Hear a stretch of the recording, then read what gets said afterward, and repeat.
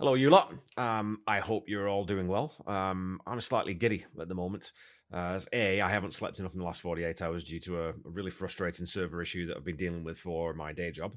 And we've also just had new counters installed in our kitchen. So the smell of the epoxy has been adding to my general, slightly sort of drunken feeling state.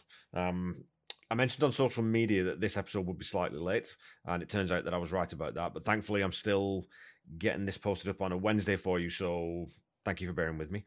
So I switched gears a little and decided to publish a conversation I had last week with Megan Volpert, whose new book, Straight into Darkness, Tom Petty as Rock Mystic, is available right now at fine retailers everywhere, as well as online, obviously. I had a fantastic chat with Megan about Tom, about her musical upbringing, about her book, and about music in general. Megan's a prolific author and journalist who's written or edited over a dozen books. She's also written extensively for Pop Matters and Atlanta In Town and a variety of other publications on a huge array of topics, whether it be music, fashion, perfume. She digs into all sorts of different interesting topics. So it was really incredible to spend a couple of hours with her and find out why she decided to write a whole book about one song, which sounds on its face like a little bit an odd choice. I have my book ordered, and I'll also be giving away a copy in the next few weeks, so watch out for that. If you want to check out Megan's website, please go to meganvolpert.com. I'll leave links in the episode notes as I always do, and I'll publish some stuff online so that you can find places to go buy the book. And if you purchase it directly from the University of Georgia Press, you can get a 30%, I think it's 30% discount right now with the code 08straight, so 08straight. Anyway, that's enough blathering from me for now. I really hope you enjoyed this one, folks. It was fun, it was educational, and it was very entertaining. So I'll see you on the flip side. Tom Petty. Tom Petty Project. Tom Petty. Hey, Tom Petty Project. Cool. So, where did you grow up? I think Chicago, right? It was where you were born and Yep. raised. So how was that? That's a pretty good musical city. So what was music like in your house growing up? My parents were strictly top 40 people. They were strictly oldies people. My mom is like a textbook Paul Simon, Fleetwood Mac Right. listener. And my dad could do like he enjoyed the 50s oldies, the music of his dad was the music that he listened to. Yeah. So, there was not a lot of like coolness in my house. In my house, you could not listen to the rap station as we called it at the time. Yeah. College radio was sort of like both beneath me and beyond me at the same time. Like I didn't get what indie music was about. So really just the most commercialized music available, mainstream music available is what I listened to for most of my young life. Which of course is, I mean, I'm sure the first time I heard Tom Petty, it was just on the radio, you know? Yeah. So you were obviously then, like me, probably not being old enough, just not exposed to that. I'm always jealous of people who heard that record, when it came out, and so I'm like, oh man, it would have been so Yeah. cool. But I think also that probably at that time I might not have got it. I might not have latched onto it the same way I did later. My entry point into Tom Petty being, quite a lot later. So I wonder about that sometimes. So do you have siblings? You didn't have any sorts of siblings going out and bringing their friends' records over and all that kind of stuff. So it was really just that top 40 radio. Yeah, I'm the oldest of Oh, okay. four, so it was my responsibility. Was stuff like, I remember somebody got me a copy of Nirvana's In Utero album for my Sweet 16, and I was so excited because it was like all I had wanted for the month since it came out before my Yeah. birthday. And my dad immediately was like, "You can't have that. That's junky music. Go back to the store and get something that's like acceptable, Oh, no acceptable way. according to my shitty conservative politics." So I went and fortunately, and this is a story that I told in a different book, but fortunately, he didn't check my purchase when I came back because what I ended up doing was I swapped that Nirvana album for a Sex Pistols album, and really the rest of my story, my superhero origin kind of writes itself from there. But yeah, music was like a heavily policed thing in my household. And we were not religious. My dad just had a very like leave it to Beaver, white suburban mentality towards the way he wanted to raise his children. And being the oldest, I got really the brunt of that. Yeah. Only music that was acceptable was, traditional rock and roll music, which Tom Petty was a part of Yeah. at the time. When again, that first album cover, everyone thought it was punk. People wouldn't play it because of the bullets and all this kind of stuff. Yeah. And then, Breakdown and Hometown Blues, super punk, this guy. So was that something that you sort of pushed back against then? Or I'm sure because everyone does push back against their parents in their teens. Was that an avenue where you thought, well, this rock and roll is for me and this is what I love and I need to get this out somehow? How quickly did that sort of become part of who you were? Oh, the life-changing thing for me in my household was headphones. Yeah. Like as soon as my parents could no longer hear what I was listening to, I just had to learn not to blast whatever I wanted to blast. I just Yeah. had to blast it into my own ears only. And in doing that, it was fine. They never caught me, quote unquote, with Nirvana or the Sex Pistols or Tom Petty or the Ramones or, when somebody introduced me to the Ramones in high school, that was like all the gateway drug that I needed. Yeah. So yeah, once I knew that I could listen to music covertly, so to speak, because it was in only my own ears, then that was the game changer. It's funny when do you remember sort of that point when you get bitten by rock and roll? Because to me, it's a very distinct memory in my mind. So, I was born in 73 and we had the big record player and even bigger headphones than these that covered, when you're 6-7 years old, they cover your whole head. And so I'd sit down with my dad's vinyl records and I put on Zepp 4 and it's Black Dog. So when that room, room, room, room, room, and Plant's voice comes in, it's like, what is this? This is for me. This is my music. And I'm that sort of that epiphany that, there's music out there that is written for young people. And it's not all, she wears pink feathers and a hoolie skirt. It's not all that crap that my granddad was listening to. Do you remember any sort of Damascene moment with that kind of thing? Or was it more gradual? Yeah. Okay. I've written about this too. The formative moment for me, I think it's in my Springsteen book. The formative moment for me is I was maybe like 5 or 6 years old. And my mother was saying, the Beatles. And I was like, bugs are disgusting. And she said to me, you don't know who the Beatles are? And I said, you're my mom. You're the only person I hang out with. What if I need to know something, then tell me. And she was like, okay, honey, the Beatles are a band. I'm going to go to the record collection. We're going to listen. And so then the first song she ever played me was the Twist and Shout, the cover. Yeah. And so that's how the Isley Brothers came to me, first of all. But then second of all, that's how I heard of the Beatles is like for 3 minutes, I was allowed to jump up and down on the couch because we were doing twisting and shouting. You know what I mean? That was the whole impetus for the song. So I saw my mom dance really for the first time, outside of like wedding situations or whatever, like slow dancing I had seen her do, but I had never seen her like rock out before. And so I had never had permission to rock out before. And so that really was the formative moment, the Beatles doing Twist and Shout when I was like tiny. Well, it's funny you say, if your dad doesn't want you listening to Nirvana, but his parents wouldn't want him listening to the Beatles. So it's funny how parents sometimes forget. And my daughter listens to hardcore rap, and I sometimes have to check and think, no, it's just different. Just because I don't like it, and maybe I just don't get it, doesn't mean that it's bad or wrong. So I'm always conscious of that and try not to be that dad, Yeah. So growing up, so you went to Louisiana State University, is that right?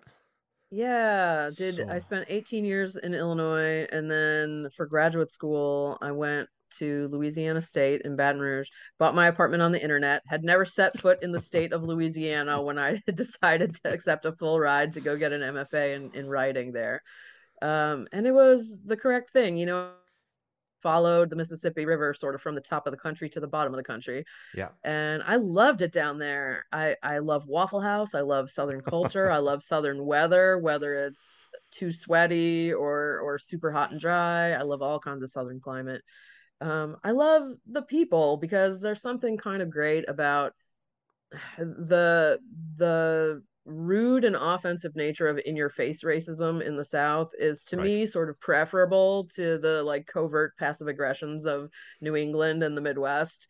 And we like to act in the Midwest like everyone leaves each other alone and minds their business, but that's emphatically not true. Yeah.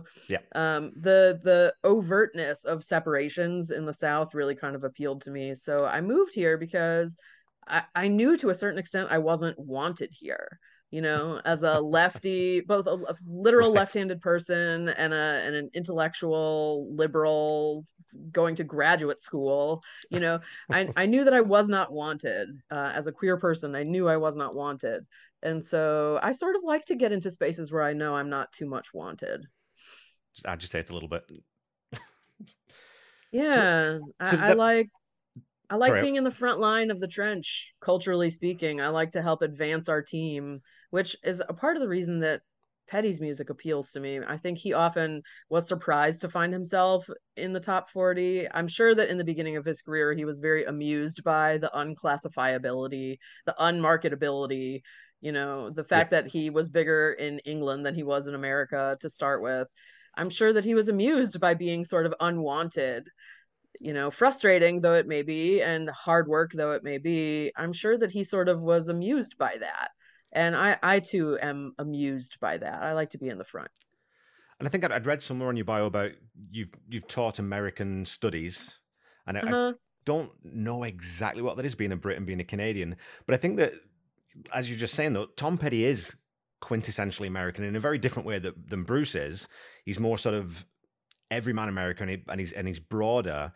So yeah, that appeal that would they break in England before they do in the US, and they've even got American Girl on the first album. It's written on the 4th of July in the bicentennial year. So how much more American do you want to be? And yet can't get on the radio. So what was your first experience with Tom's music then? Do you remember clearly what the first time you heard him, or like you said, you heard him on the No, radio, but I'm sure it came from my mom because my mom's yeah, a huge my mom lives and dies by Fleetwood Mac, you know, yeah. and the Eagles as well. And so that's all in the mix with the Heartbreakers at the same time. So she didn't have Tom Petty albums at home, but I'm pretty sure that whatever my mom had on the radio would have Tom Petty in heavy rotation as well. So that's surely the first time I heard him. So when did you latch onto him though? When did you sort of go from knowing, you know American Girl and you hear Free Fall and everyone knows all those songs? When did it become more, oh wait a minute, there's something about this guy that I actually need to go and listen to and start taking a little bit more seriously? Yeah, from time to time in my life, I've just hunkered down on a particular musician, not out of need, but out of curiosity. Like I spent a long moment of my life thinking about Lou Reed. I spent another long moment thinking about Bruce Springsteen. I'm about to spend a long one thinking about Alanis Morissette.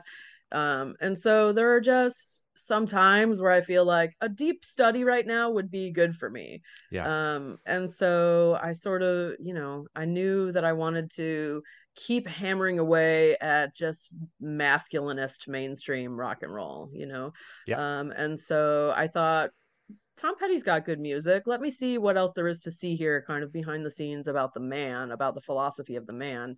And so then once I started doing that, you know, certain songs really began to click more than others.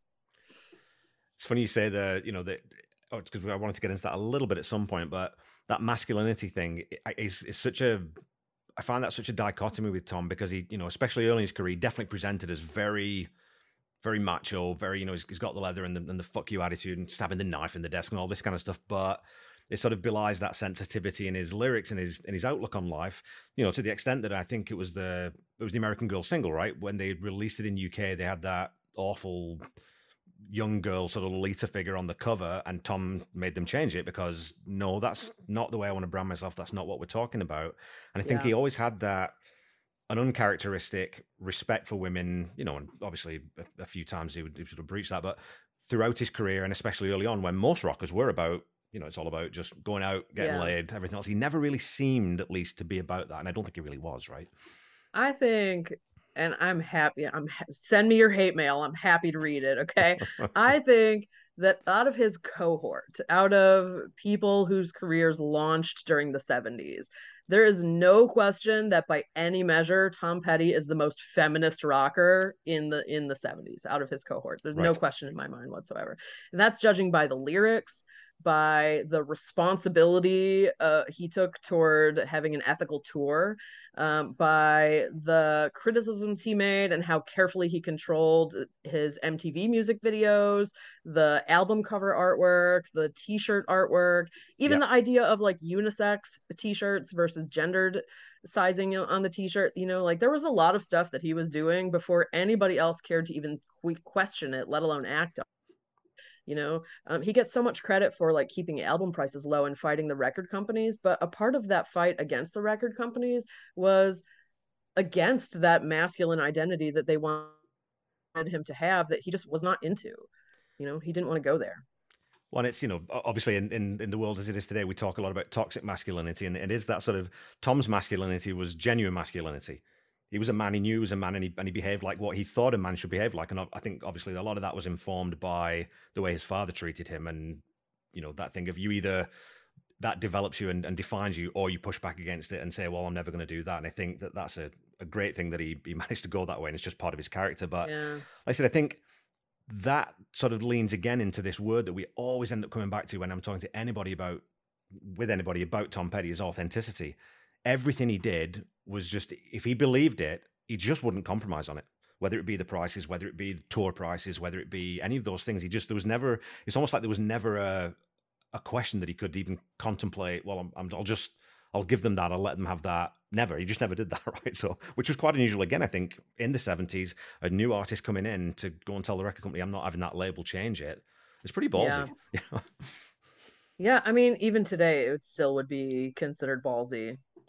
Yeah, for sure. At least then you could get a meeting and you could be heard. But now it's like, no, I'm sorry, that's not the way we do things. You can find another label if that's the way you want to approach this. We're not having a conversation about the terms of the contract are what they are, and they're not open to negotiation. Yeah.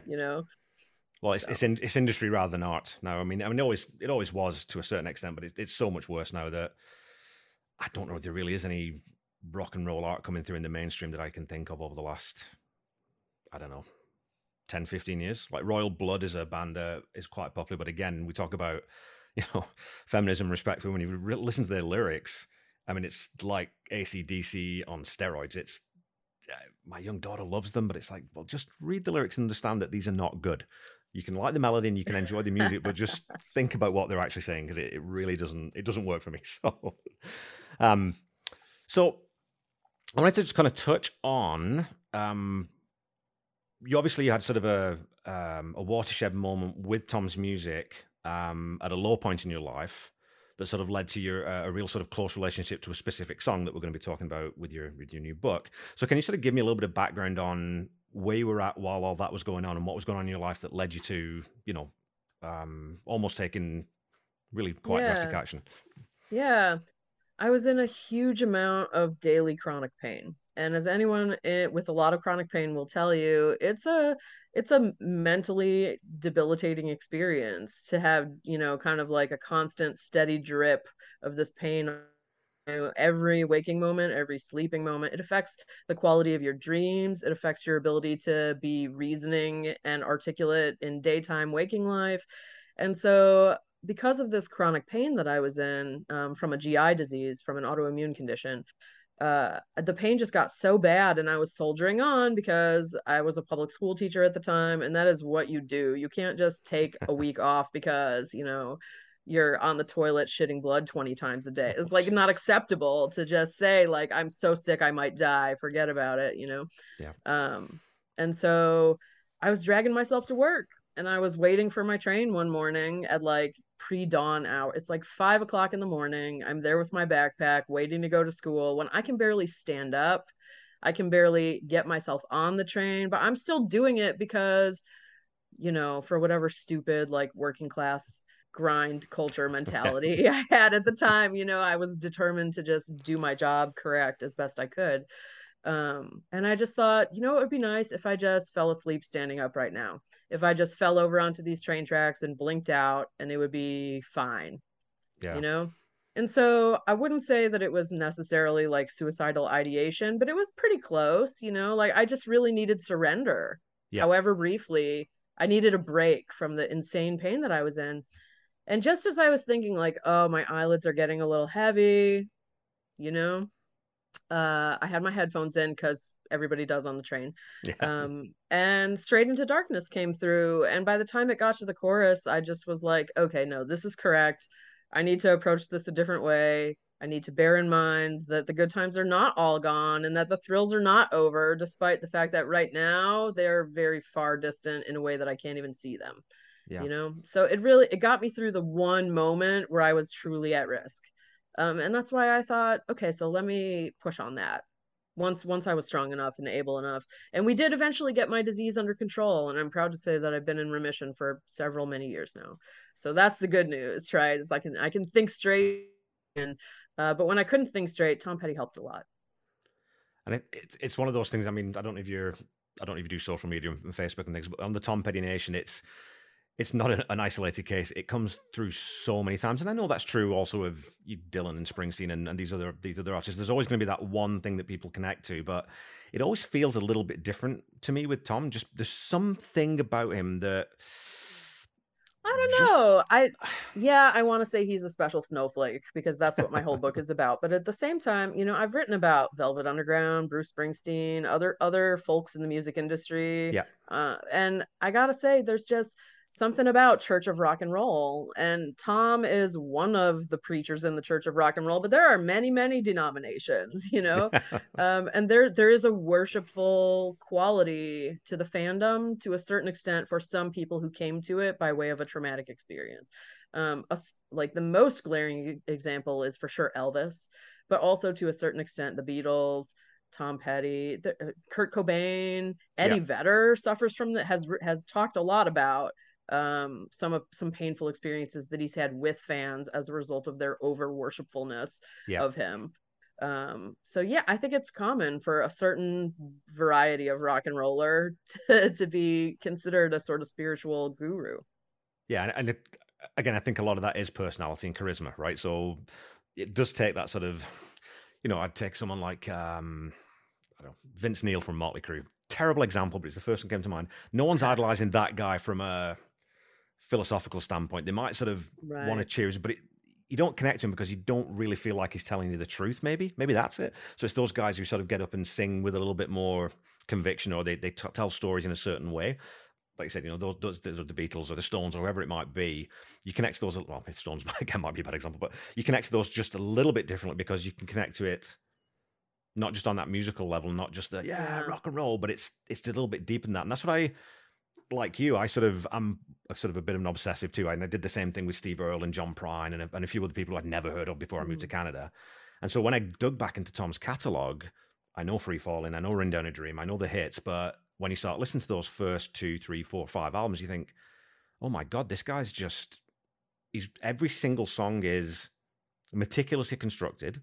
It's thought about, it's considered, that the arrangements are thought about. And the first two albums, a little bit less so just because they were so rushed and they were still figuring that out. But those Iovine trilogy albums and Long After Dark especially, it's just every single note's perfectly placed, or it's certainly been thought about to a degree that you don't always get that sense that some rock and roll bands do that.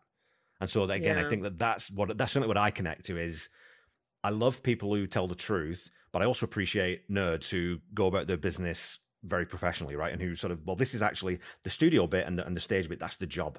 You've got to take that seriously, take your work seriously, never take yourself seriously. And that's always been my sort of where I land with Tom. So, Yeah. so I read yesterday the piece you wrote for Pop Matters on October 4th, 2017. Of course, that was 2 days after Tom died.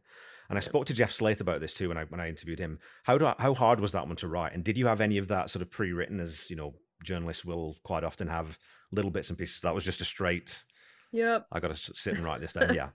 I found out about it 5 minutes after I finished crying, that initial cry. Yeah. I emailed my editor and I said, "This piece is coming." I didn't ask her. I told her, "This piece is coming. I'll give it to you. You'll have it in 8 hours or less." And then I just, I finished out my day job at the school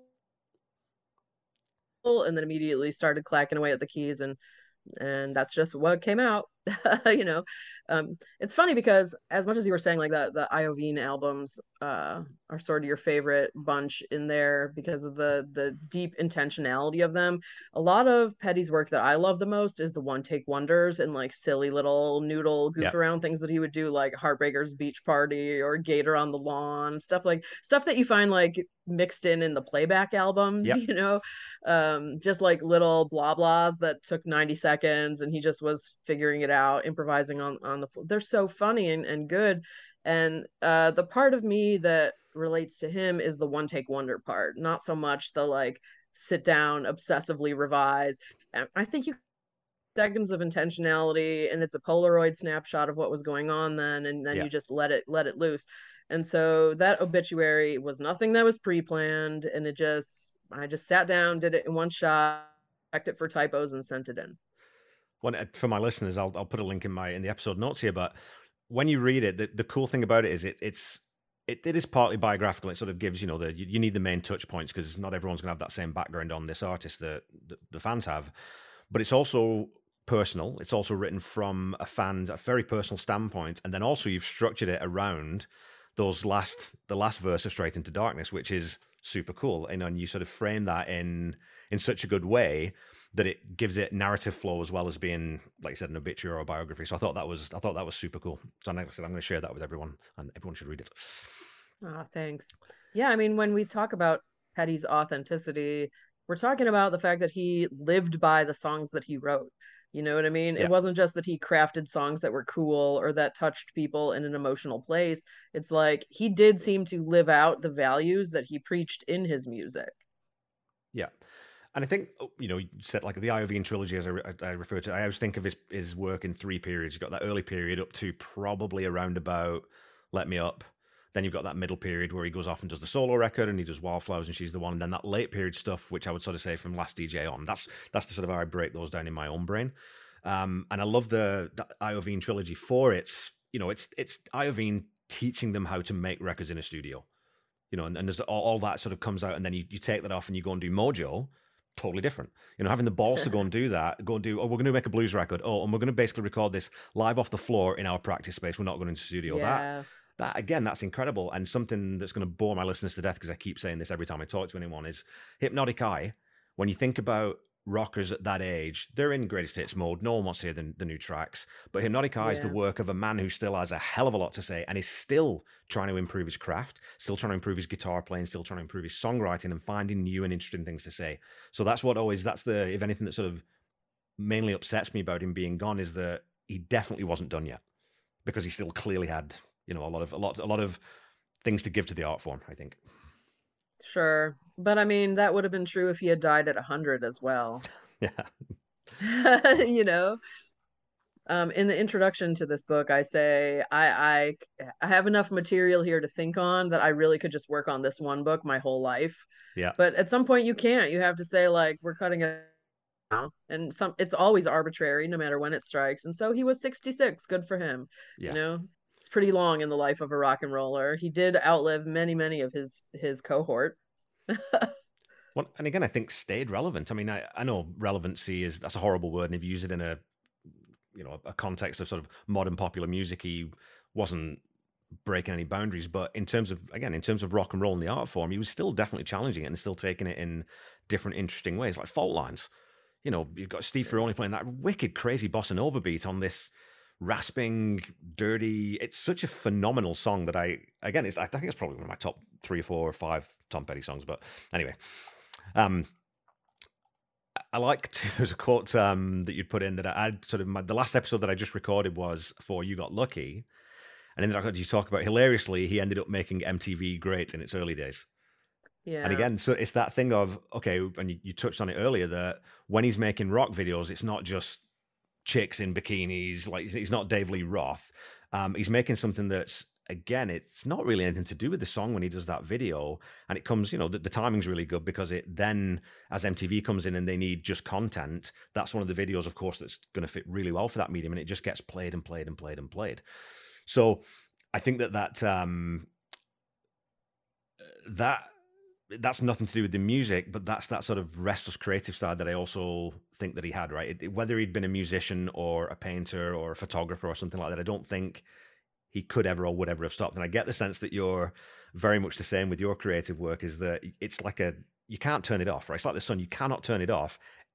And sometimes you wish you could, because it's 2 o'clock in the morning, I'm still thinking about this bloody chorus that I can't get right on this song, or I can't finish this chapter of this book. So creatively, how do you deal with that? How do you deal with do you accept that, well, this is me, I'm creative, and it means that I'm just always going to be working on something and my brain's never going to stop going? Like, how do you deal with that? I don't know. I definitely am trying to work less. Yeah. I quit my job as a public high school teacher to be a consultant in the private sector, and that move for me was about owning more of my own work product Yeah. and not being told what to do so much. So those are ways that I relate to Petty as well. Like he would have been a great candidate for somebody to belatedly in life start a record label for himself. You know what I mean? Just to have absolute creative control over everything Yeah. and give that same permissiveness to other musicians. And he, towards the end of his life, he had been doing more and more work as a producer. And I think, maybe at 70 or 75 or something, that light switch might have turned on for him, Yeah. as one avenue he might have taken when touring on such a heavy rotation would no longer physically really be an option. But how do I deal with, I don't know, like it's a calling to produce any form of art. Yeah. But yeah, I need brain breaks just like everybody else if I'm going to produce good material instead of just producing infinite material. I worry about, in this book, there's a lot of discussion of the album cycle, to go into the studio and record it, and then to tour it, and then to sit down and write another album and record it and then tour it. Is that, like, you could set a watch by when the Heartbreakers were on tour and when their Yeah. album releases were, even numbered years and odd numbered years. You always knew where you were at with Tom Petty and the Heartbreakers. And I'm actually trying to get away from that, because one of the lessons of the book is that sort of rinse and repeat ultimately gets to you Yeah. creatively, ultimately stifles you creatively. And it wasn't that Petty wanted to top himself or top anybody that he perceived as competition, because he didn't really perceive competition, but he wanted to do something that was always a swerve from whatever he had previously done. Yeah. And that too, for sure, I relate to. Like, all my books might be about popular culture, but not even all of them are about music. I have a lot of like fashion and perfume stuff, a Yeah. lot of political stuff, so food stuff. I cast a wide net, and I think he also was about doing something that was a challenge for him and using a different part of his creativity every time.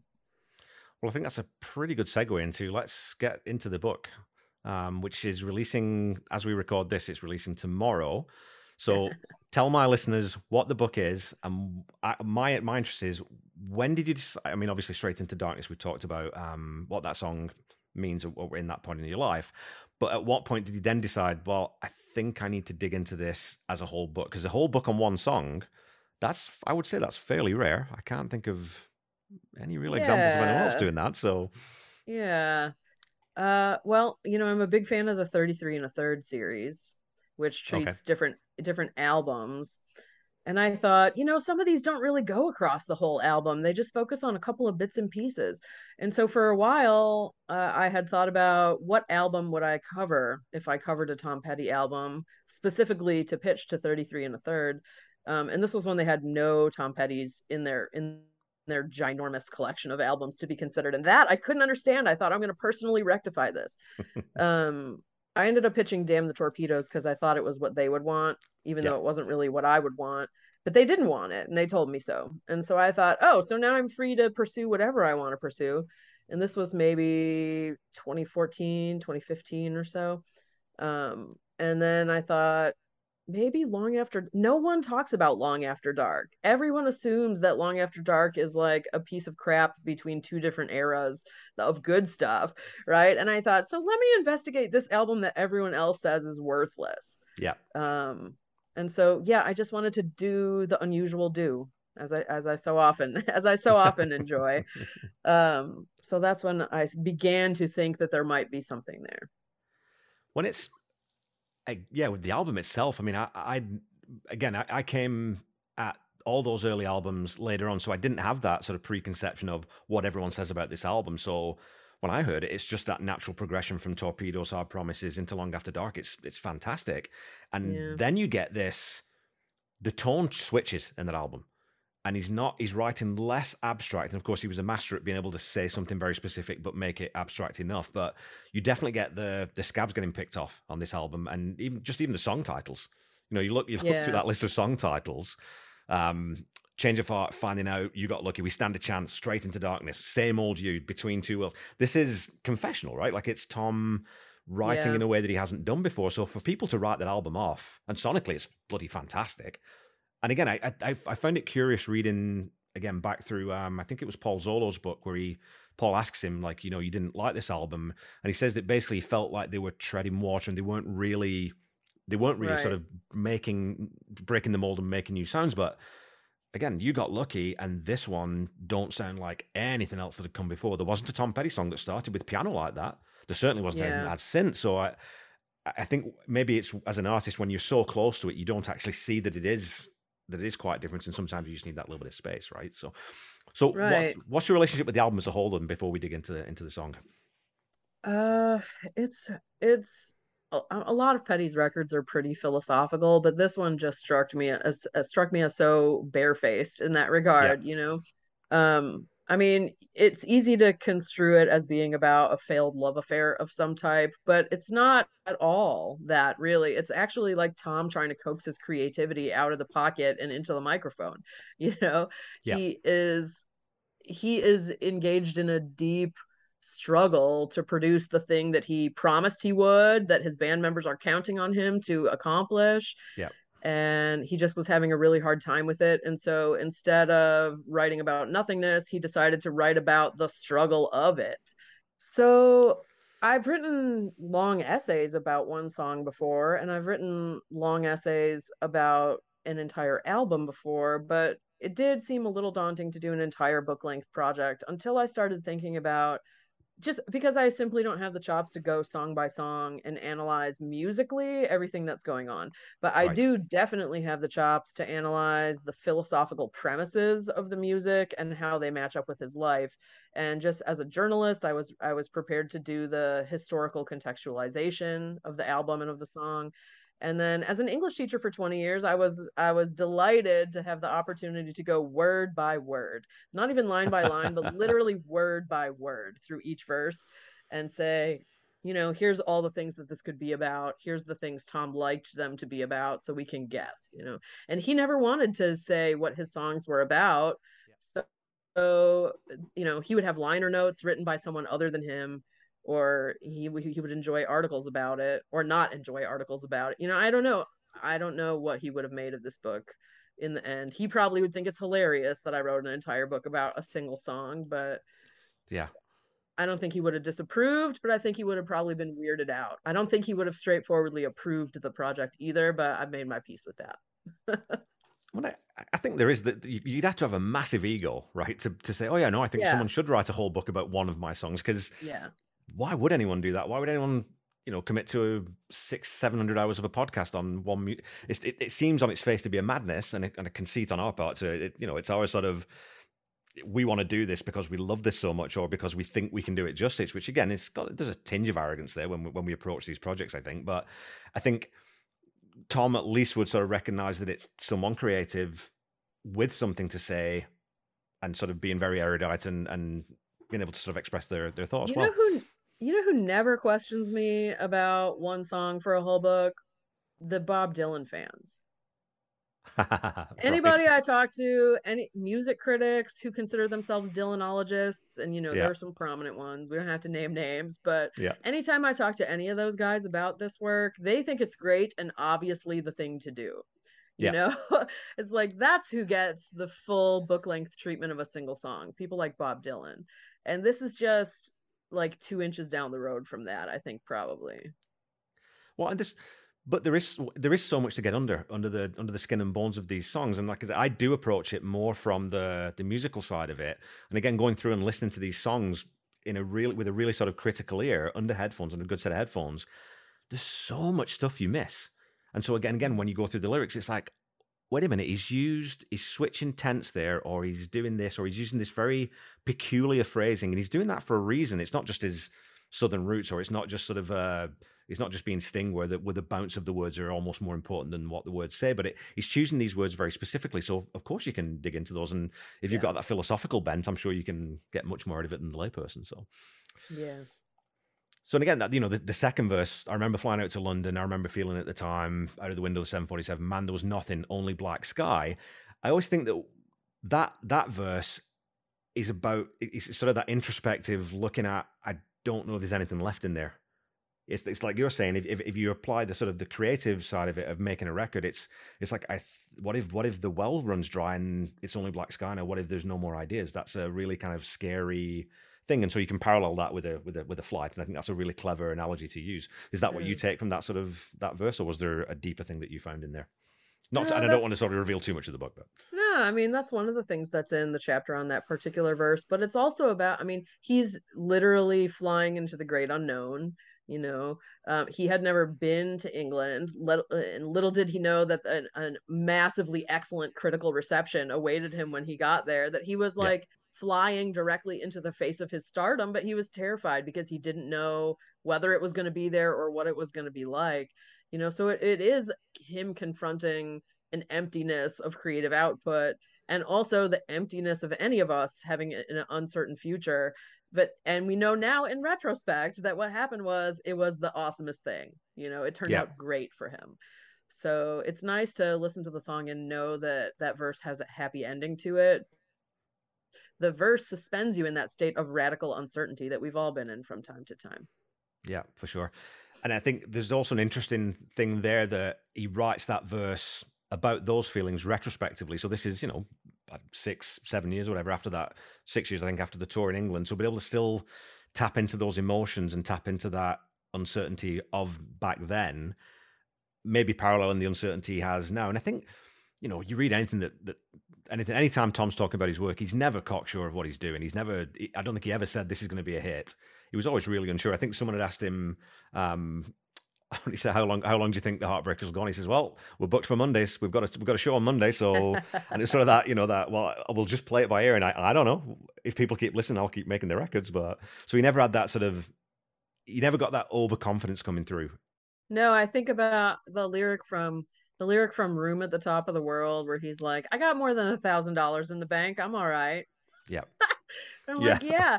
But there were times when I listened to that song where I did not have $1,000 in the bank. You know, I grew up a working class person. 4 digits in the bank account was like unheard of in my family Yep. for the most part, you Yep. know.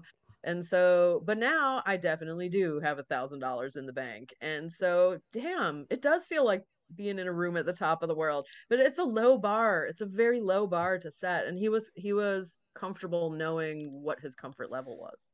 Yeah, for sure. So just in terms of sort of the process of writing the book then, how did you start that? Did you sort of, obviously you know this song inside out by this point, I'm assuming it's just part of, like all the songs that we all love, it's just, you don't really need to hear it. It's just always there. You could cycle it on and turn it on and just listen to it in your own head. So how did you attack it? Did you sort of, was it background research first? Did you sort of read, I know you reviewed Warren Zane's biography. Did you go back and sort of place it in that time period to see what was going on in his life and what was going on in maybe in sort of even popular music? What was that sort of first starting point to be able to write the book? Well, the first thing I did was, this is, lame English teacher answer, but I made an outline. Yeah. I knew I wanted to treat each verse as its own chapter. And I knew that I wanted to cover a couple of other topics, like that there would need to be some short work in the beginning to give the history of the Heartbreakers up till that album, but that I didn't want to get bogged down and dwell so much in like how the band came to be, the Yeah. Iovine years. I didn't want to dwell too much in all of that. I wanted to get pretty quickly to the album at hand. And then I knew that I wanted to spend at least half of the book in genuine reflection mode and not so much in like analysis of the song per se. I wanted to analyze the concepts that were there and like what they meant for his body of work and for any life at large. So I knew that I wanted to talk about transcendentalism and absurdity and like just mystical topics, Yeah. For example, there's a big chunk of the book that deals with why there is so much violence at Heartbreakers shows.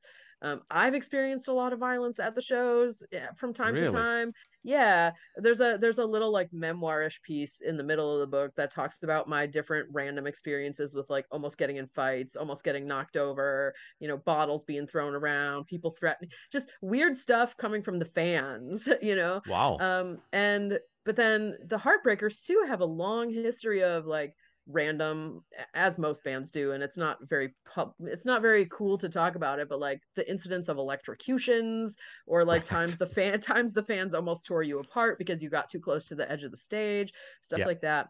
And so the Heartbreakers often questioned why their audiences were so violent when their whole stage vibe was like, peace, y'all, peace, Yeah. peace out. They didn't really understand it, but they often compared themselves to like the Grateful Dead's audience, and they couldn't figure out why fans were so different, or Bob Dylan's audience, the fans were so different. Springsteen, they often thought about like, what is this weird mystical thing with our audience that they like get bloody sometimes, you know? And so I Yeah, because it wanted to can't be talk the about it that. can't be it can't be the music, and it can't be the lyrics, because there's nothing that's going to incite anyone's violent passions in those songs. I don't think, really, right? I mean, nothing that I can think of. I found anyway. Yeah, and let's not be quick to blame this on like a Southern rock contingent either, because it's Yeah, not only, it's for sure not only that. There's many like California-based instances, for example. So there's a lot of, like I think all bands have a lot of like shame, frankly, about like trying right. to trying to discuss these topics of their relationships to their fans, and so they don't get discussed.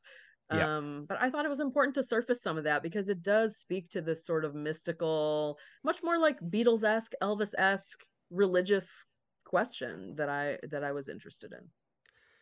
Yeah, that I wonder if some of that sometimes, 'cause I think about, Altamont, or if you think about, there was a guy died at Nebworth at Queen's last concert, and it does happen in these big rock shows. And I think that in those cases, when you're talking about 30, 40, 50,000 people, it could just be proximity and drunkenness and just Yeah. getting in people's faces and those kinds of things, and less to do with the band. But of course, the bands themselves they're gonna carry that.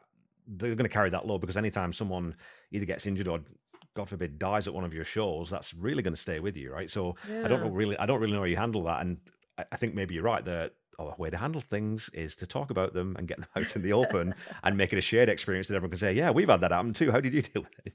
Yeah, it used to be, and this is a, easy Riot Girl connection, when punk music first got started and mosh pits became a thing, and there was so much violence, deliberate violence between Yeah, fans as they like engaged in a form of dance that just hurt a lot of people.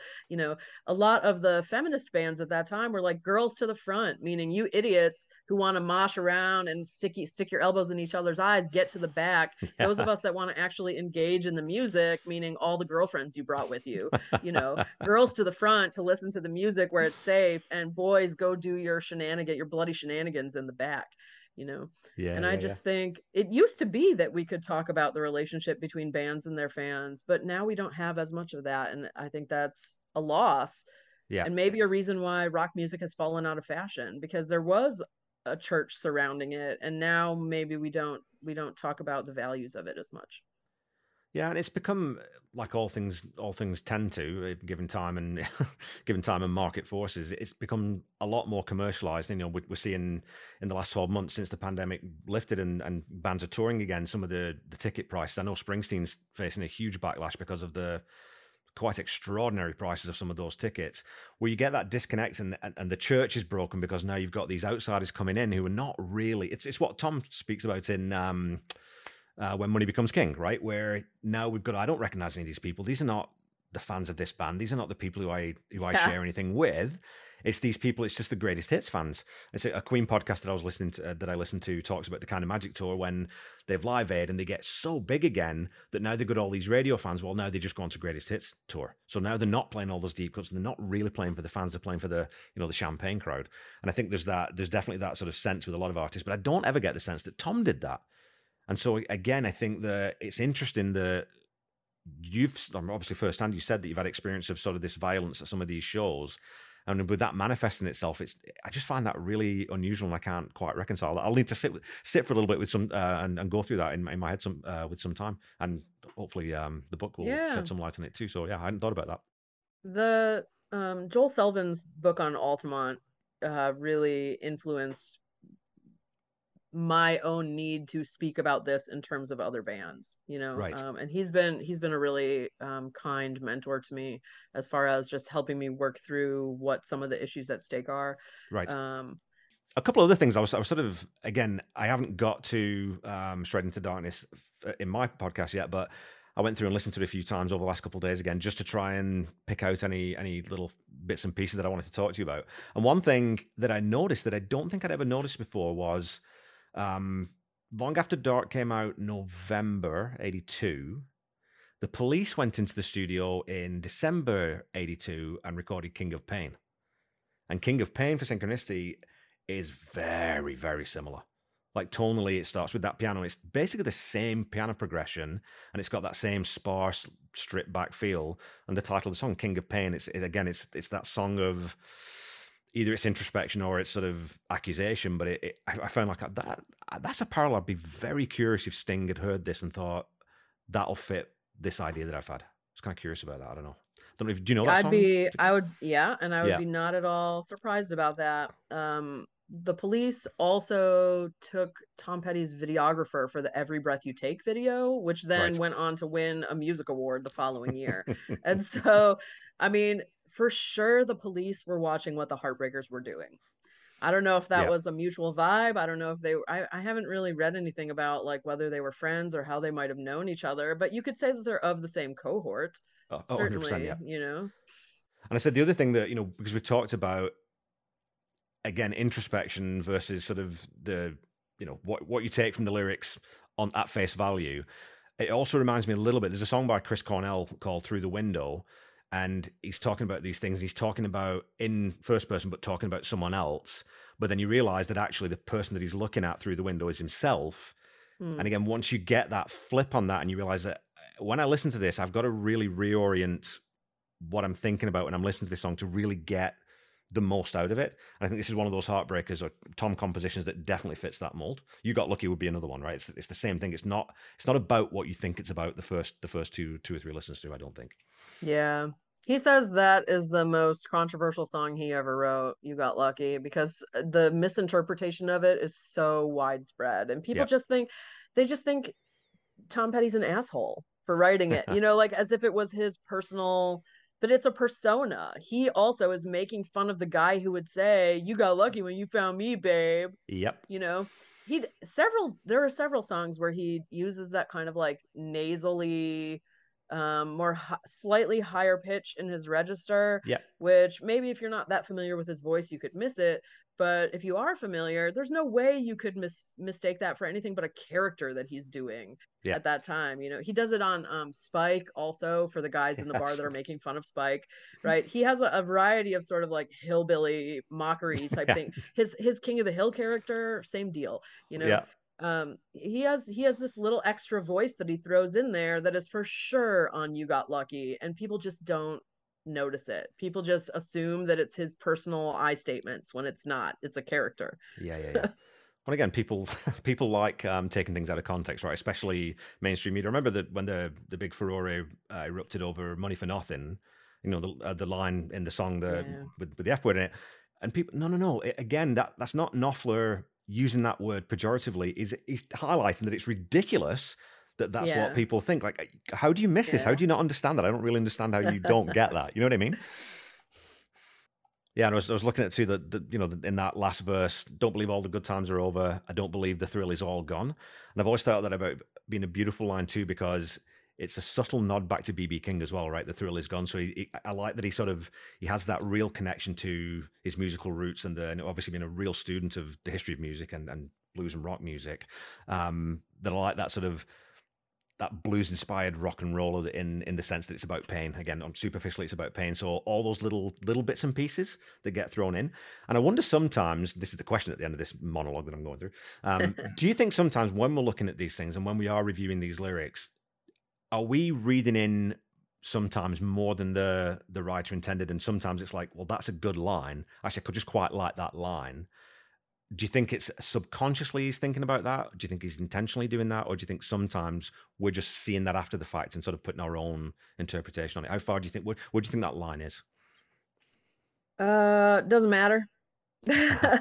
Honestly, that's my straightforward. I mean, look, as somebody who is a creative, who puts pieces of artwork out there for other people to engage with, there comes a point where you have to say, it was mine in the process, but now it's a product and other people have access to it and they're circulating it and getting what they need or out of it. And it's no longer mine to say. Like, I might think your interpretation is dumb or unsupportable or like silly or so no one else can relate to it. You know what I mean? But like, whatever you're doing with it, whatever you're doing with my art product, that's pretty much got to be fine with me, or I shouldn't be putting it out there in the world in the first place. Yeah. And I think that's why Petty was saying he didn't like to explain his songs, because he didn't want to constrain the interpretations of them. And he told Paul Zolo for a couple of different albums, and in Paul's questions about several different lines, he had said that he deliberately leaves it open. He wants the multiplicity of the interpretations to be there. Yeah.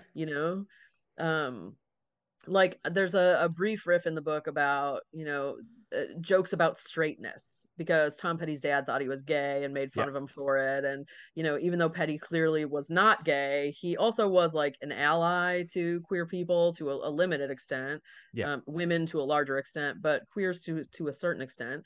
And he just, maybe there were gay jokes in there, maybe there was an element of straightness that made him chuckle about that, but Yeah. maybe not, I don't know. But as a queer person reading that, that's what I get from it, and I enjoy it. It's meaningful to me that he left that interpretation available by not narrowing down what the songs are about or the languages that he chose to write them in. Yeah. So I think it's got to be fine. It's got to be fine. Absolutely. And Dylan always said the same thing, right? Once I've recorded it and sent it out, it's nothing to do with me anymore. Yeah. How you interpret that, I have no control over that, and that's a good thing. It's like my daughter when she bowls. Once that ball's left her hand, she's heading back to her seat. I said, "Well, why don't you? I can't. There's nothing I can do now. The ball's gone now. It's nothing to do with me." And I was like, "Okay, well, it's a way of thinking about it, and it's a useful sort of way of saying, yeah, I've from my side, I've said what I thought I needed to say and how I wanted to say it. How you interpret it, that is entirely up to you." And I think that when you've got a body of work that is interpreted in multifaceted ways, that's probably a good thing, because that means you are able to write, in generalities as well as specificity in the same line, which again is so hard to do.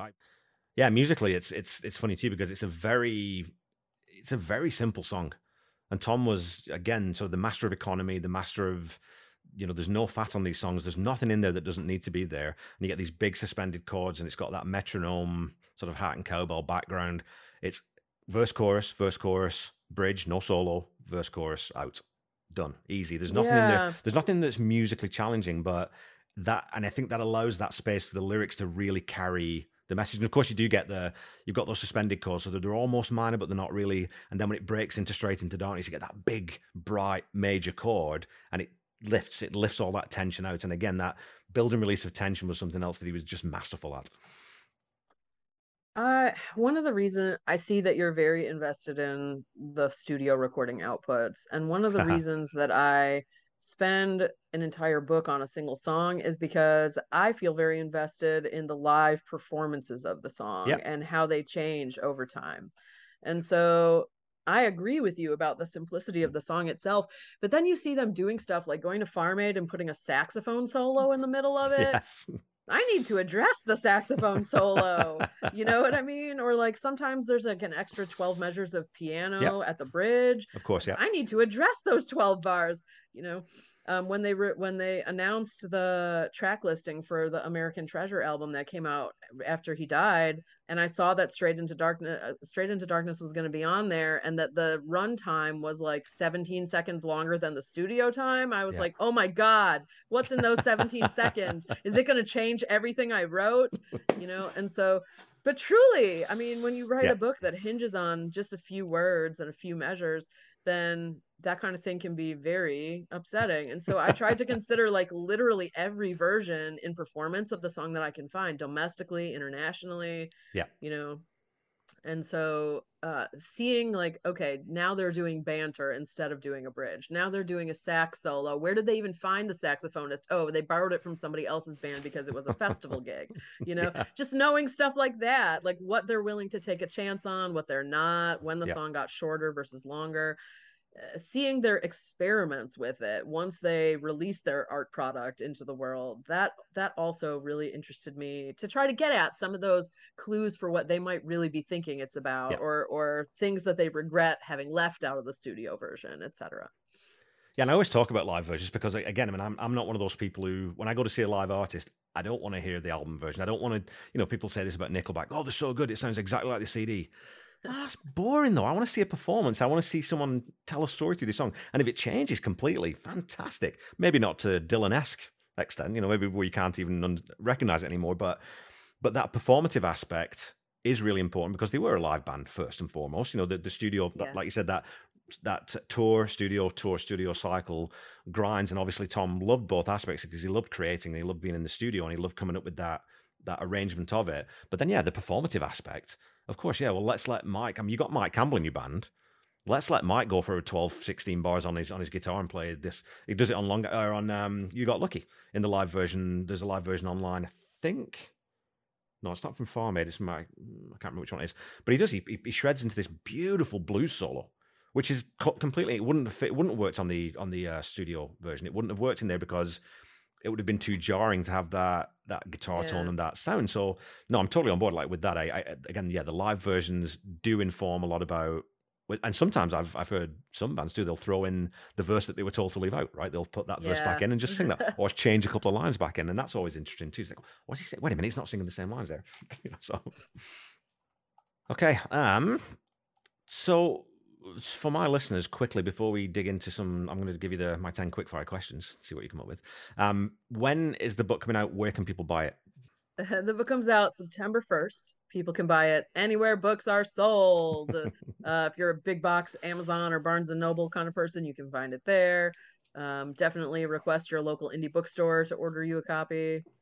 You can get a copy directly from the press, from University of Georgia Press. And if you go directly through the press, I've got a 30% off discount code for you. 08 straight is the discount code. 08 straight. Fantastic. Well, I'll make sure I push that out because, I only buy indie. My daughter is morally opposed now to Indigo and Barnes & Noble, so she won't buy from there. So all our records, all our books come from local booksellers because, they're just better. Bookstores and record stores, you go in there, they're just magical places. It's that tactile thing of just, this is a real thing.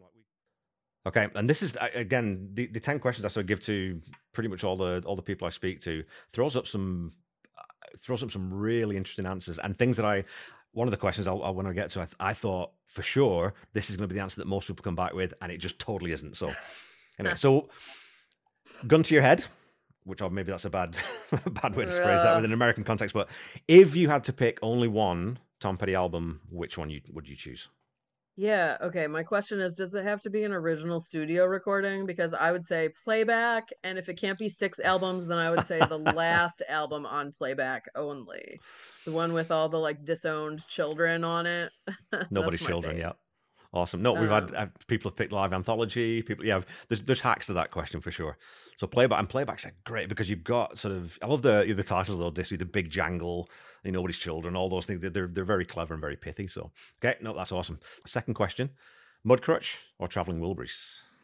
Which one do you usually go with? I am low-key obsessed with supergroups, but that said, I am still going Mudcrutch. I am going Mudcrutch because just the punkish, stripped down origins of the band really appeal to me. I saw them on their reunion tour. They were amazing. There's a little bit about that in the book too, and the violence I encountered at the Mudcrutch show. A lot of people didn't get to see the Traveling Wilburys live because they only did so very few shows together. Yeah. And I love all the guys in the Traveling Wilburys, but I'm interested in supergroups as a phenomenon, but not as a part of my own musical library. From a fandom perspective, I'm interested in the ideas there. What's a quick question for you then? Do you think, apart from the Wilburys, has there really been a supergroup at that level other than them? I thought Super Heavy stood a chance, honestly. Okay. I really enjoyed their first album. I was sorry that they all went back to their original groups to work on more projects. I thought there was a lot of potential there. World potential, not even just American rock and roll potential. Right. Because you got Waylon Jennings, Johnny Cash, the Highwaymen. The Highwaymen, yeah. So that one, I think, but maybe not quite as broad. Not as broad appeal, maybe. And then again, a band like Audioslave, I struggle to. I love Audioslave, and I love the two bands that came from, but it's the singer and the band. It's not, to me, that's not really a supergroup. You know what I mean? Yeah, no. There was I forget, was it maybe on some music awards? There was a performance, maybe it was a Rock Hall of Fame s- ceremony that had the surviving members of Nirvana and Paul McCartney, Yeah. and then women doing Kurt Cobain's parts. And there was a cover from St. Vincent that I thought was amazing. And so I thought, oh, McCartney and Annie Clark and the surviving members of Nirvana, that would be terrific. Be You super know, cool. Yeah. that's a great band that hasn't formed yet, but just Yeah. did for like 3 minutes for this one event. That would be a good one. Well, Yeah, Dave I Grohl, could Dave. come up with super groups all day, you know. Yeah, Dave Grohl's done. He did a little bit of that though, right? With the Reel to Reel, the Sound City Yeah, soundtrack. He definitely put some sort of combinations of people together, and that was really, really cool. Getting just really creative people in a space and saying, "Okay, let's come up with this." You know, actually, in the You Got Lucky episode, I found a version of Corey Taylor plays that song from Slipknot. Plays that song lots, just acoustically. I was like, man, interesting. that guy can sing. I don't know why he chooses to scream all the time because he's got such a beautiful voice. Anyway, okay. So if you could join the Heartbreakers on stage for one song, what would it be, and what instrument would you play, or would you sing? And so I always put the caveat in: if you're not a musician yourself, let's imagine that you can any instrument that you did want to play. Let's say you're proficient in it, I or even can excellent sing, in it. and I can sing, and I do play lap steel, although I'm Oh, not okay. very good now that arthritis has taken over my hands a little bit. But I mean, the obvious choice for the what song would it be is like, well, I guess the song that my book is about is the song that it would be. But the truth is, I think it would probably be anything that's rock and roll is fine, which to me is the band's ultimate statement. When people ask me like, what's the one song you would bring if you had to listen to it on a loop on a deserted island? Usually I say anything that's rock and roll is fine. Really, that's interesting. Yeah. Okay. Yeah, it's a commentary on the whole process of the only one song thing, right? And anything that's rock and roll is fine. You know, it's kind of an answer, but also it gives the direct answer. But I think that's my quippy response to you about that. Awesome. So, who would be your dream opening act at a Tom Petty concert? And I know, obviously, I think you saw the band quite a few times. It sounds like, and so not one of the bands that you already saw, but a band that you didn't see live. Who would be your ideal opener? Okay, so something that I admired about Petty is that he always put B-listers, up and comers, next wavers, younger Yeah, generation folks. He never wanted to do like you would never see the Heartbreakers tour with the Eagles, for yeah, example. Although on his final tour, he had Joe Walsh solo be the opener on several times, and I saw three of those shows, right? So yeah. yeah, I love that all of his opening bands were smaller bands or bands that he wanted to help give a leg up to. But honestly, my dream opening act for Tom Petty and the Heartbreakers is no opening act. I'm talking evening with the Heartbreakers and the Heartbreakers alone. Like sit down in chairs if you need to, boys, but give us 35 more minutes, you know? Like the gigs they did at the Fonda, Yeah, like that. Like that. I Real love I that didn't answer. I didn't have a chance to see any of those like far more intimate and cool Yeah. limited seating venues with them, but I would have really have liked to see those. Well, Mudcrutch must have been a smaller venue when you saw Mudcrutch, though, right? Because they weren't playing arenas; they were playing much. Yeah, I saw Mudcrutch at I believe the Tabernacle, and that's about 1,200 people at the time. They had part of the balcony closed, so it was Yeah, small, and I was in like maybe sixth or seventh row by the time the thing was over because everybody sort of crushes yeah, slowly towards the yeah. front. The violence of that is also discussed in the is also discussed in the book. But yeah, I just love to see them with no opener. Just an evening with. And I would just say in defence too that bringing out Joe Walsh, someone's got to look after Joe. Joe needs to be looked after. Joe, love Joe, but he's not all there. He's not. He's not. So No, he's like in sort of the spirit animal of the yes, Heartbreakers. Yeah. They appreciated his energy and vibe. And yeah, when they were at their most goofy, Joe Walsh could channel that, you yeah, know? perfect fit. Yeah, because he is a Yeah. big old goof, right? I mean, that's a great a great adjective for Joe Walsh. Yeah. Okay, so do you have a favorite band member of the Heartbreakers other than Tom Petty? Yeah, Benmont Tench, hands down. It's not because I have any great fondness for the piano or anything. I just personality wise, I think if you when it comes to the Beatles, people assume that I'm a John Lennon person, but I'm a George Harrison person. Of And I course. think for most George Harrison people, I think Benmont Tench is where it's at also, he does drive a lot more of the songs than people think that he does. Yep. And I mean, has a lot more influence there, even if there's no credits there necessarily. Even though Mike got a lot of writing credit Yep. more than Benmont did, I think. And just personality wise, the orneriness of Benmont Tench is beautiful. It's so Yeah. beautiful, and he's just a little younger than them, and so there's always that, like, like younger brother or close cousin following along type mentality. Yeah. There's a lot of things that I enjoy about Benmont. I also think he's a great solo artist, and I don't know. He just seems like a real cool individual. He's always got an interesting hat on. He knows how to dress himself. There's a lot of things to appreciate about Ben. Yeah. So that's where my heart is at. And he's super intense too. I love his intensity. You can tell that he lives hard every second. Like he lives hard, he laughs hard, he loves. You know what I mean? Like, he's one of those people who Yeah. is always. He seems like he's always present. And again, I mean, talk about prolific. Talk about respected by his peers. The sheer Yeah. volume of work that he's done outside the Heartbreakers would be a career alone. And you talk about being, an integral part of the sound. I commented on this when you get into Damn the Torpedoes, and I don't know if it was a conscious thing that Jimmy Iovine did or the band did. Benmont's really brought forward. The organ becomes much bigger in the mix, and that's because it was a big part of the live act. That's a big part of the Heartbreaker sound is Benmont's playing, and again, very quite understated quite a lot of the time. But I think Jimmy Iovine maybe recognised that and thought, well, we need to make it sound more like the live act. So then Benmont gets his dues, which a phenomenal player. And again, as a keyboard player, well, it's not my keyboard here. As a keyboard player myself, it sounds simple all he's playing, but it really isn't. And he's playing quite often. He's playing piano with one hand, keys with the other, and syncopating those two things is trickier than people may think. Yeah, he's very talented. Yeah, and I love the guy. You're George Harrison is the correct answer. That's not subjective. It is the correct answer. So, My wife loves Ringo the most, and it's a subject of, like, I mean, at least it's not Paul McCartney or anything. I love all of still. them. I love all of them. But George was just so effortlessly cool, and just genuine, right? And he kind of looks. My dad looked quite a lot like George when he was younger because he had the hair and the mustache. So anyway, so if you could time travel, go back and see any Tom Petty concert from history that you didn't see, which one would you go and see? Man, that's hard. I mean, I wrote about so many iconic shows in the book. I guess Yeah.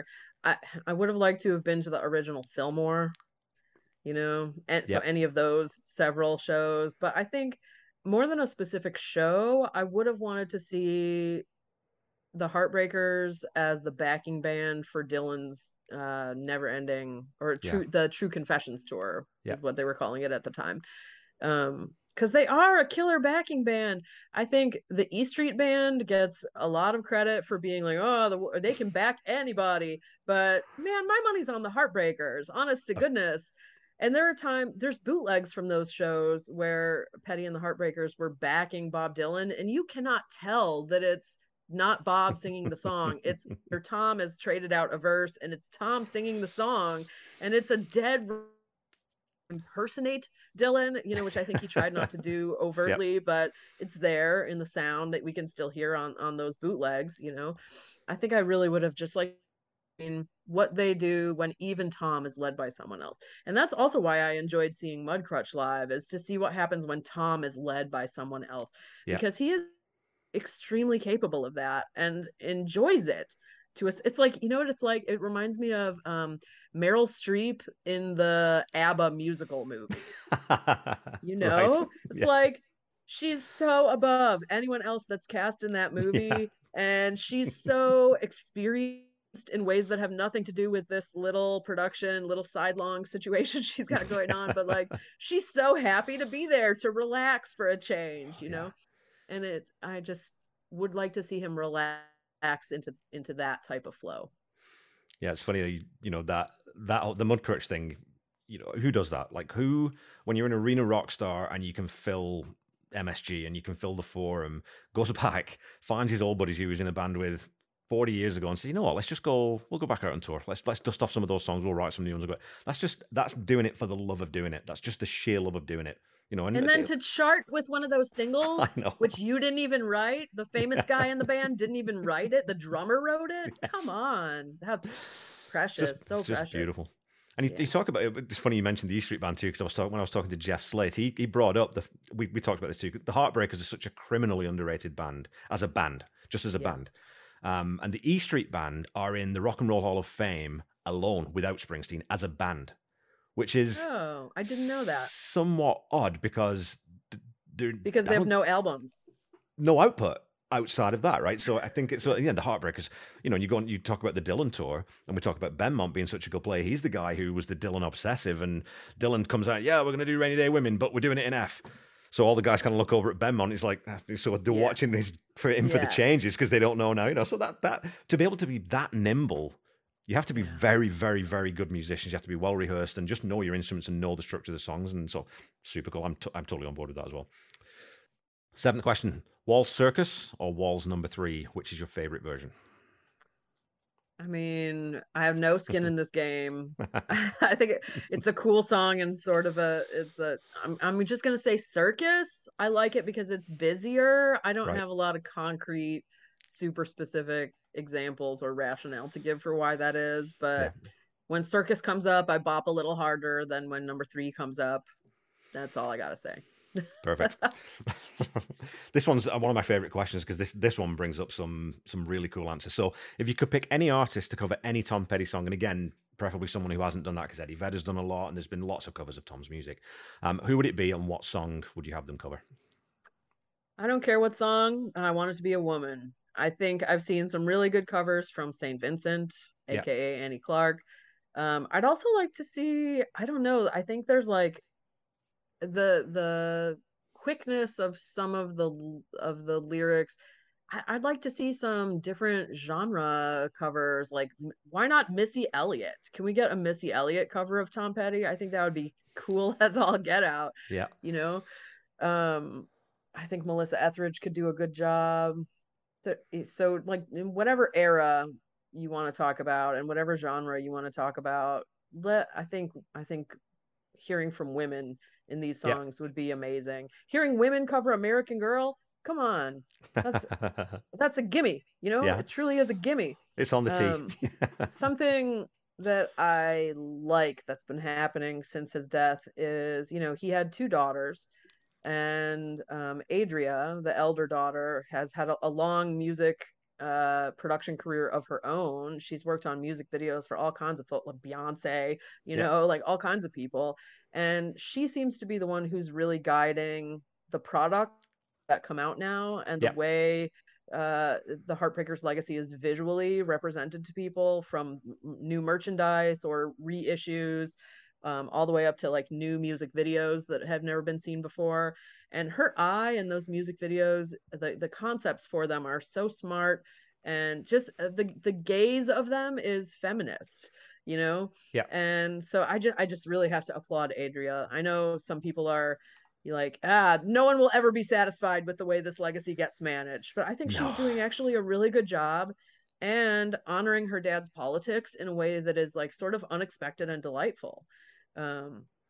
So yeah, if there's to be more official covers in the works, if there's to be more solicitation of artists to cover, then I plead, Adria, pick women. I don't think I need to though, because I think she knows to do that. I think she probably would. I don't know if you're familiar with she's an indie artist called Margot Cotton.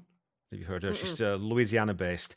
She does a lot of covers, a lot of different rock music. I'll maybe send you a link to a couple of her. But she gets inside the songs really quite nicely, and has quite a unique voice. So I'll maybe send you a couple of those because they're pretty cool.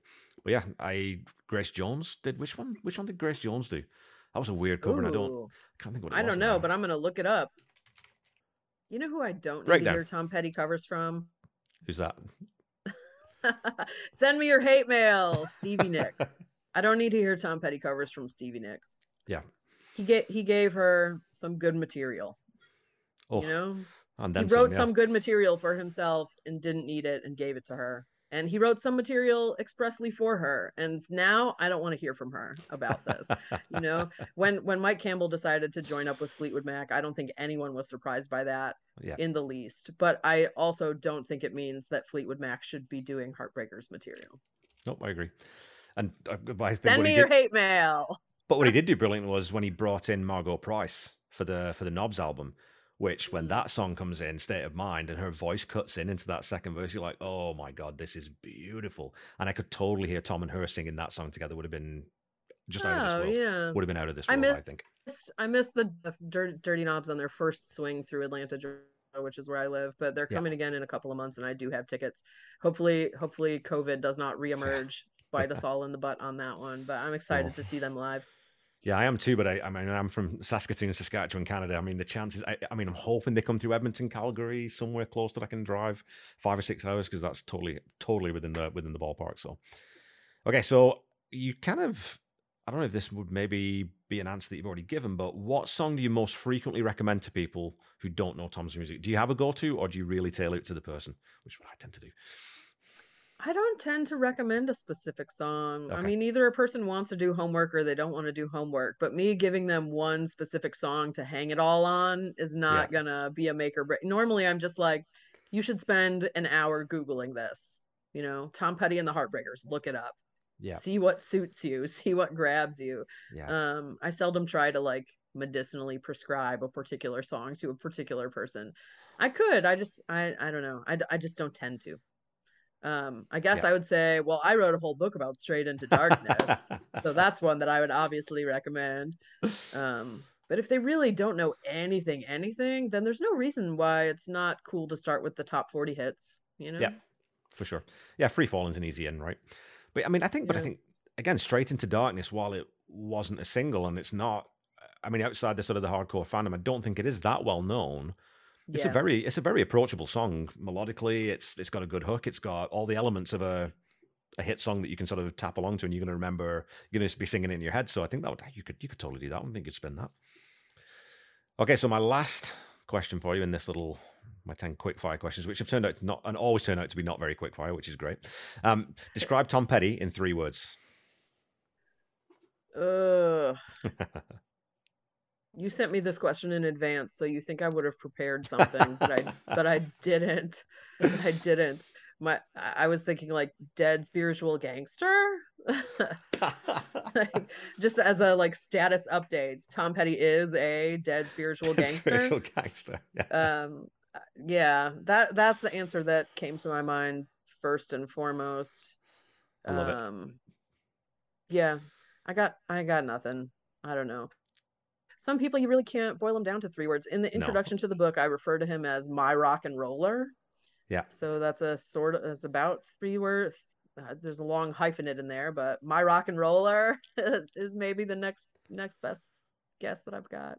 Okay, so again, the book is available September 1st. You can get it from all good bookstores, please. And I would encourage people to buy from small independent retailers if you can, if you have access to them, because especially during COVID, they need help coming out of that and rebounding. And all that money goes back into your local community, you know. So that's my little pitch for buying local. So did you have any sort of last things? Where can people follow you? Where can people sort of see what you're up to? You said you got an Alanis Morissette book coming out too, or a project coming up. Yeah, that's going to be in 2025 with of Texas Press. It's already under contract, so it is happening. Yeah. It is not only about Jagged Little Pill. The book is about how Alanis has kept living up to all the things that she said in Jagged Little Pill. Right. And if you have tuned out of her since then, it may be time to check in now that we're all middle-aged.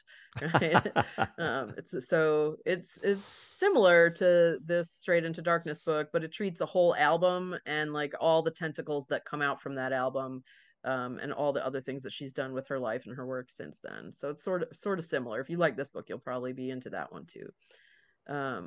The launch party for this book is on the 10th of September. Okay. And that's going to be on Zoom, so everybody can watch it live or wait for the recording to come out on YouTube. And I'll send you the publicity materials for that so you can include them. But that's going to be great. It's going to be a panel discussion of the book. I'm going to do just a short little reading, and then we've got 4 or 5 different people, musicians, philosophers, journalists, music critics coming to talk about what the book means to them, or like how their life connected with Tom Petty's and how that connects with the things I discuss in the book. That's a pretty cool intersection of people and disciplines here to be able to bring together through one song. Well, it's kind of a wild idea. My whole life I've worked in an interdisciplinary manner, Yeah, American studies is not about one thing, the same way gender studies is not about one thing. yeah, It's a lens that we can apply to everything. So I always bring, sociology here, psychology here, philosophy here. yeah. You got to have a mix because that's life. I get the sense that I could probably pick your brain for a good 6, 7, 8 hours. So if I'm ever in the neighborhood, I might grab you for coffee and pick your brain a little bit more. So yeah, and yeah, I said I'd love that rock and rolls for girls on the t-shirt on the Yeah, website. I I'm I swear to you, I happen to be wearing it today. I that's awesome. happen to have it on today. So Your email didn't come in until much later in the day, but yeah, I just threw it on. I thought, well, this is going to work out to be a yeah. great interview then, because that's just karmically excellent that that happened. Perfect. Okay. Well, I've taken up enough of your time. I'll let you get on with your day, your pajamas in your house, and maybe you can have a smoke or a drink and on to your next interview. So Yes, indeed. All right. Thanks for thinking of me. I'm looking forward to seeing the final cut. yeah, you bet. Thank you so much. Speak to you later. Bye bye. Okay, peeps, that's all for this week. Once again, don't forget to go check out Megan's website at meganvolpert.com and make sure you pick up Straight Into Darkness, Tom Petty as Rock Mystic. Also, check out some of her other work and do read the article she wrote on October 4th, 2017, in Order of Tom. Again, there'll be a link in the episode notes to that. Please remember that you can continue to support humanitarian efforts in the Ukraine in many different ways. And please do so if you have the resources, or continue to do so if you haven't been doing already. As always, I've added a link to the Red Cross donation page in the episode notes, and I'll continue to do that as long as it's necessary. The Tom Petty Project is a proud member of the Deep Dive Podcast Network. And if you like nerding out over your favorite bands, do go check. There's lots of stuff in there. It's mainly oriented toward heavy rock, but I'm sure that's going to grow as the months and years progress. So you can check them out on Twitter at Deep Dive Podnet. Don't forget to follow me on Facebook and Instagram at The Tom Petty Project, and on Twitter at Tom Petty Project. And of course, go find me on YouTube as well. This one will also have a video. You can watch Megan and I chatting on this one if you want to. So go follow, like, and subscribe as applicable, and please leave a review or rating if you haven't already. The Tom Petty Project is not affiliated with the Tom Petty Estate in any way. And when you're looking for, Tom's music or merchandise, please visit all the official channels. Go to the YouTube channel, go to tompetty.com and buy t-shirts and mugs and all kinds of other different things. And please also don't forget to check out the Tom Petty Nation and Tom Petty Fans Forever groups on Facebook.